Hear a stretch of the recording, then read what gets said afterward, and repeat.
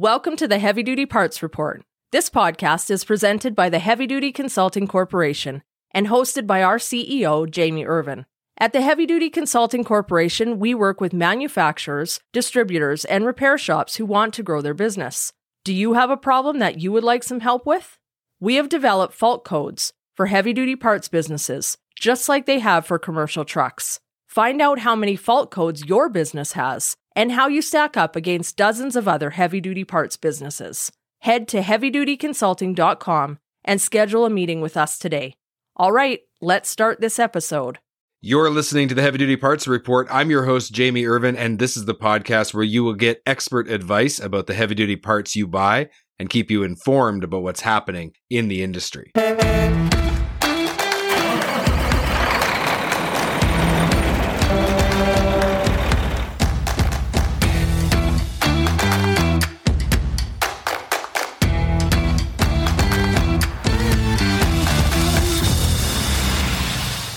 This episode is sponsored by Full Bay. If you own or operate a heavy-duty repair shop, you should check out this game-changing cloud-based solution. And you really can have it all. Efficient techs, faster invoicing, better inventory tracking, and more time with your family. To learn more, go to fullbay.com/HDPR. That's fullbay.com/HDPR today.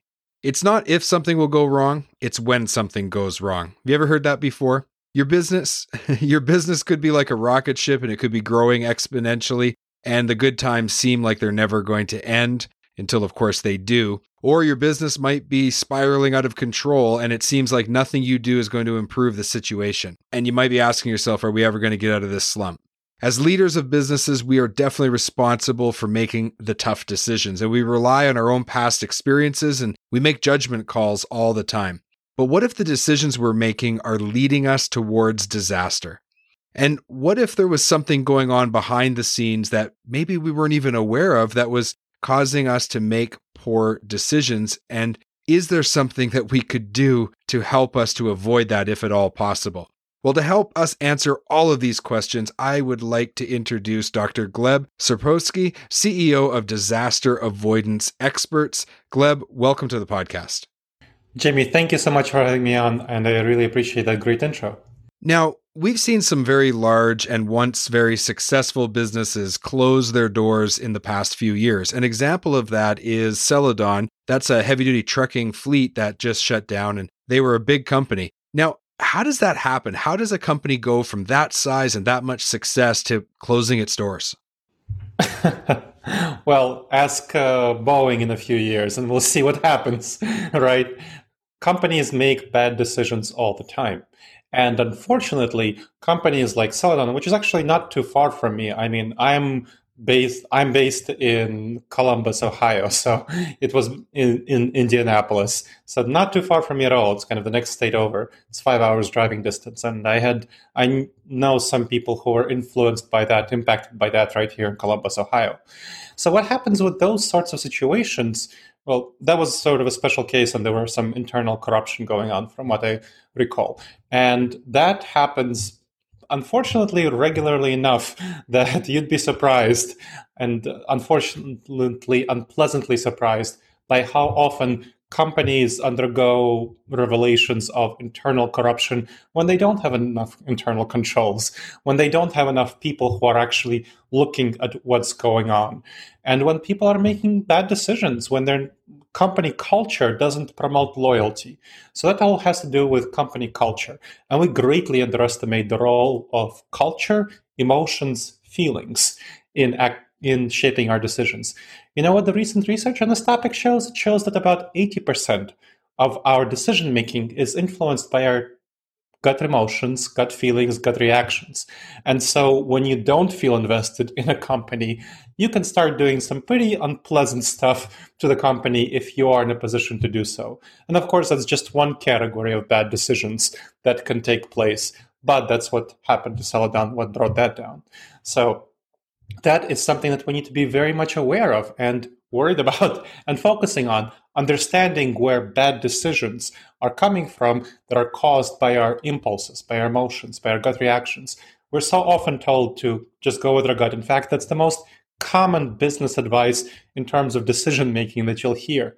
Unfortunately, our gut reactions, like you said at the beginning in the intro, cause us to make some pretty terrible decisions and results in bankruptcies like Celadon, which was kind of a malicious, deliberate situation, or very, very bad decisions like what's happening with Boeing right now. Very bad decisions by the leadership, of course, unintentional bad decisions that led to the terrible situation of 346 people losing their lives and Boeing being out at last count.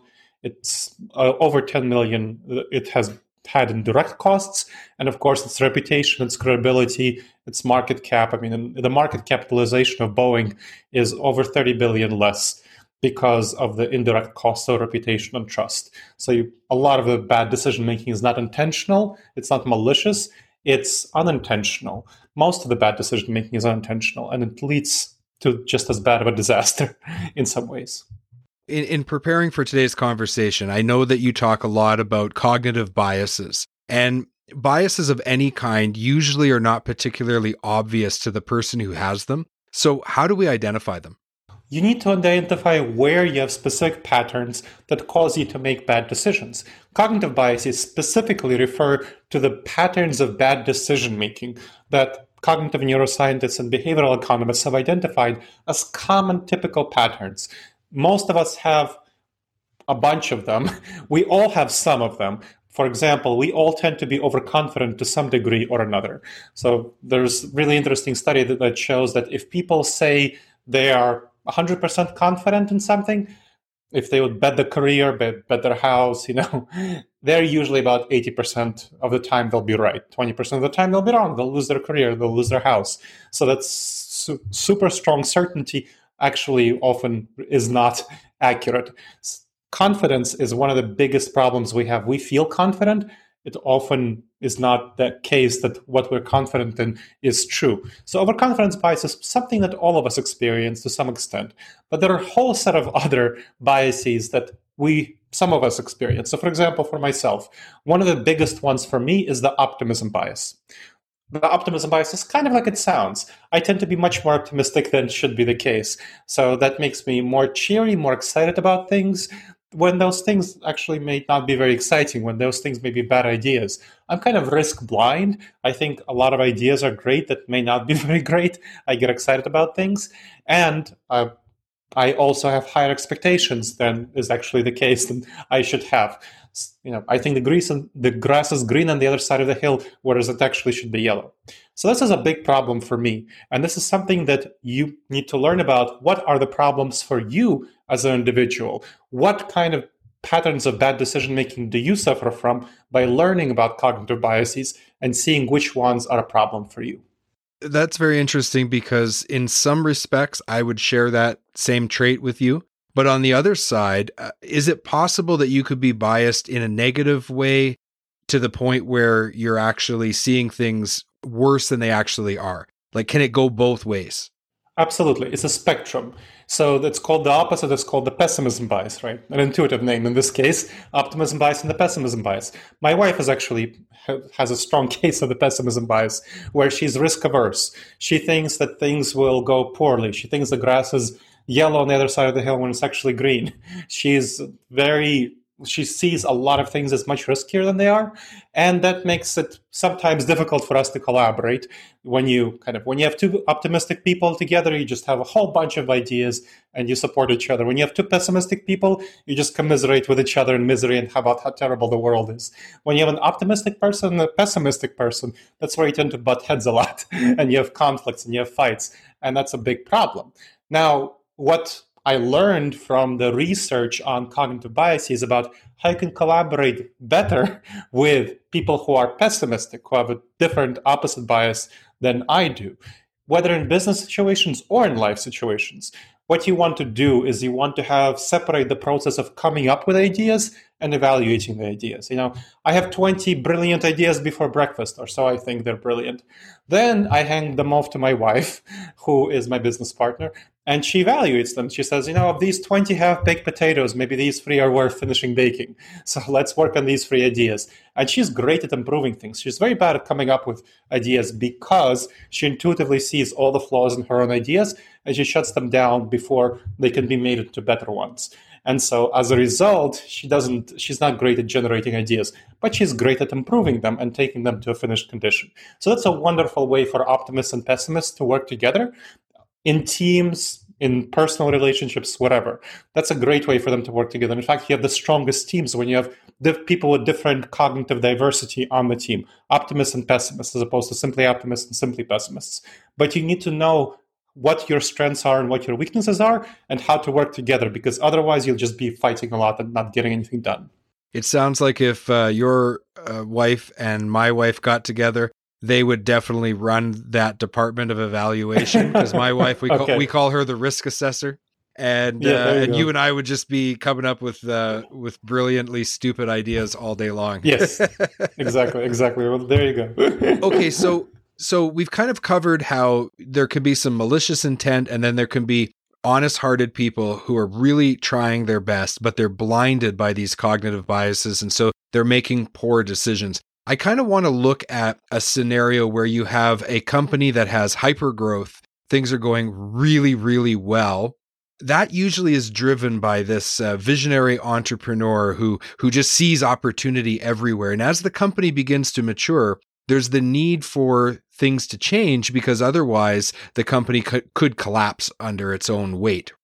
So in your experience working with people in our industry, in those kinds of scenarios, how do you get the team together, and how do you develop or institute decision-making strategies that help sustainable long-term profitability?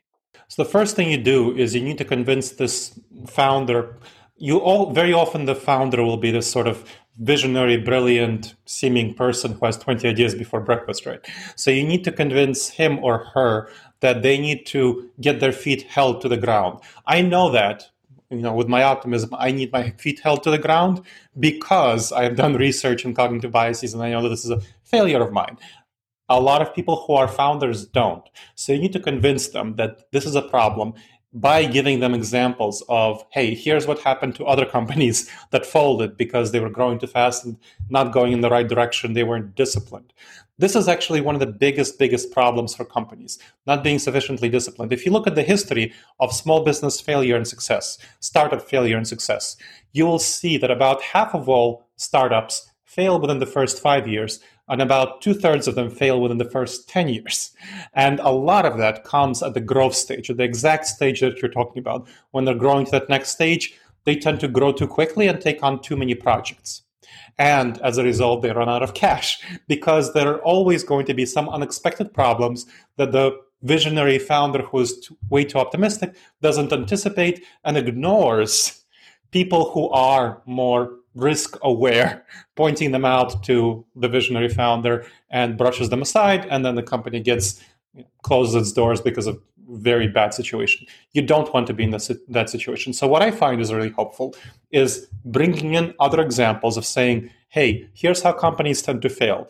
This is in my experience, and here's the research. So both giving case studies and the research on this topic. And here are the reasons why they failed. Here are the thought patterns and feeling patterns behind why they fail. And here are the decision-making strategies that you need to adopt to avoid failure. This is going to be hard for the founder because the founder has had success going their own way, and now they need to be more disciplined. And discipline is very often hard. So you need to get this person to understand the pain of other founders who have failed and how he or she doesn't want to be in that position going forward.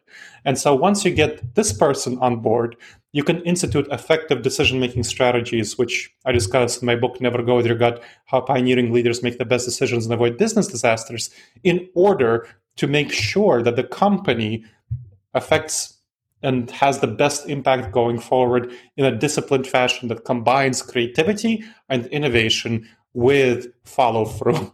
as opposed to dispersing its resources on way too many unnecessary projects.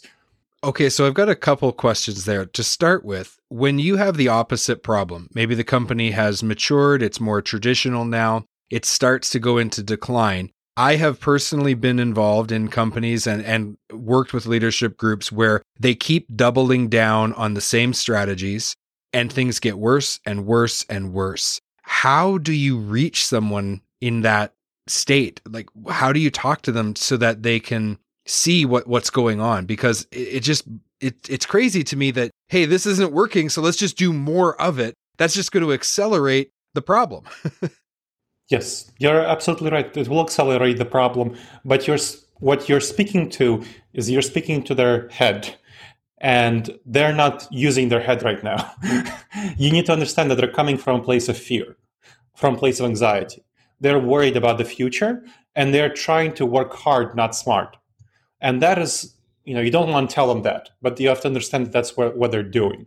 They're thinking that hard work will pull them through, and they don't understand that hard work will not pull them through. It will just bring them closer to the precipice. And what they need to do is pivot, change away from the precipice, away from the cliff.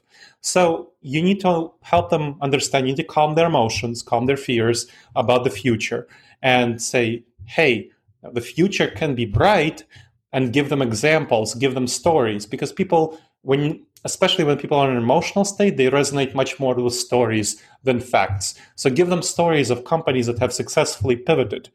I'll give you an example, a story. So there were two companies, well-known companies, in the early 1990s, which were looking at the digital camera revolution, Polaroid and Fujifilms. Now, Polaroid, for those who remember, shake it like a Polaroid picture, right? And, maybe that ages me. Polaroid was in a wonderful position to go to digital. It's, snap it like a Polaroid picture. It would be a beautiful brand. So that was great. But what happened was that Polaroid analyzed the profit margins on digital, and it saw that digital was going to be a 38% profit margin, whereas its current film business was going to be 60% profit margin. So it decided to not invest into digital, just keep going in film. Well, what Polaroid discovered was that 60% of nothing is still nothing. And it went bankrupt in 2001. By contrast, Fujifilm, similar situation. It was looking at the digital revolution, camera revolution in the early 1990s. It saw that its digital margin is going to be much lower, profit margin, than the current film. But it saw that the future was digital, just as Polaroid kind of saw that, but they decided not to act on it. So they saw that the future is digital, and they decided that they needed to invest into the future. And so they squeezed the maximum profit that they could from their film business, used that to invest into digital, and they're still around, they're still doing great right now. So that's a story of a pivot that was successful and a pivot and a lack of a pivot that wasn't successful. That's the kind of thing that gets through to people because they can see, oh, okay, yes, this is a story of where I don't want to be, and this is a story of where I want to be. And that gets through to their fears, through to their emotions. So you want to show them stories of effective pivots. So that's kind of one thing. And the other thing is you want to motivate them, but then you want to show them the path forward. So where do you actually want them to go? You already said, hey, change is possible. Where do you actually want them to go? A lot of the time, they just don't have the imagination to actually make the necessary change. So you need to get either some new blood into the leadership team or somehow get acquisition or something like that to make sure that there is a path forward, that there is new blood, people who can generate new ideas. Because oftentimes the old leadership, they are not doing anything new because they don't know how. They are used to doing things their old way, and that's kind of what they're traditionally doing. And that's just how they're going ahead. And of course, they won't be able to succeed if that's the way they're going, but they don't know that, and they don't realize anything new. So they just keep doing the old things. In our industry, there's definitely a labor shortage, a skilled labor shortage. And so competent employees don't have that much of a difficulty finding alternate employment. And so if your competent employees are one of your greatest assets and they see that the company is in trouble, when they start to leave, that can often accelerate the problem. And what is it that you can do as a company to try to help employees through these difficult times and keep, retaining those really good, competent employees who are hopefully part of the solution and are definitely not the problem? Many people will be surprised when I tell them that you should not pay them more money. Actually, money has been shown once people are sufficiently compensated, and which competent employees should be, it really doesn't motivate people. It's just kind of, this is sufficient, but if you give them more money, they will not do anything else. What you need to do is create a vision of the future that is bright. People leave because they don't have hope for the future. That's why people leave. If the culture is good and the company, if your culture is bad, you need to fix the culture. But if your culture is good, then what you need to do is create a vision of the future. And that, again, is created through stories. So when I work with companies, one of the things I do is help develop a goal, a vision of the future, and then a very clear story for the company itself, but not simply for the company. That's something that people often get wrong. They just do a story for the company, and then they think that that's good. A strategic plan combined with a narrative for the company. What you need to do is come up with a narrative for the employees of the company, different categories of employees. How will they specifically fit into this vision of the future? People want to see themselves in the future of the company. And if you just give them the story of the company itself, it won't be motivating. They will not be emotionally motivated. And again, about 80% of our decision making comes from our emotions, what we feel. So you got to get those people to feel the right way about the future of the company. And that means that they need to have the right stories in their heads. If the current story that they have in their heads is that the company is failing and they need to find a different employment, well, that'll be a bad story. That won't be the story that will get you out of trouble and that will help you retain employees. If the story will be that, hey, this is a tough time, but let's, slug it out. We'll be together. We are a wonderful team against the world and we will succeed. The people who have been here and who've done this will be very proud to have been here and to have done this and to have been part of this old traditional company that has come into a bright and new future. Again, like Fujifilm. That's a great story of a company that is very successful right now. Or let's say Walmart. Walmart is, again, a great story of a very traditional company that is really successful right now. If there's one thing that you want listeners to really take away from today's conversation, what's that one thing? Don't go with your intuition. Don't go with your gut. Your gut is often going to lead you in the wrong direction because it will tell you to do things that you will not actually get the results that you want. So we talked, the example with employees. The very common thing that is done to retain them is throw more money at them. That does not work. It just simply doesn't work to effectively retain people long term. You want to go against your intuition. You want to figure out what are the actual evidence-based, science-based best practices and use those techniques to get your goals and make sure that you succeed both for your organization and for your career. You've been listening to the Heavy Duty Parts Report. I'm your host, Jamie Irvin, and we've been speaking with Dr. Gleb Tsipursky, CEO of Disaster Avoidance Experts. Now, if you want to learn more about these science-based strategies, go to disasteravoidanceexperts.com/nevergut. I've included a link in the show notes, and there's also generously 2 other links with additional resources for the listeners. I want to thank you very much, Gleb, for coming on the podcast and talking to us about your deep expertise on this subject. Thank you. Thank you very much, Jamie. It's been a pleasure. Have you subscribed to the podcast yet? Go to heavydutypartsreport.com today to subscribe to the podcast, and don't forget to give us a 5-star rating and review on the podcast player of your choice. I'd like to remind everyone to focus on cost per mile over purchase price and let's keep those trucks and trailers rolling.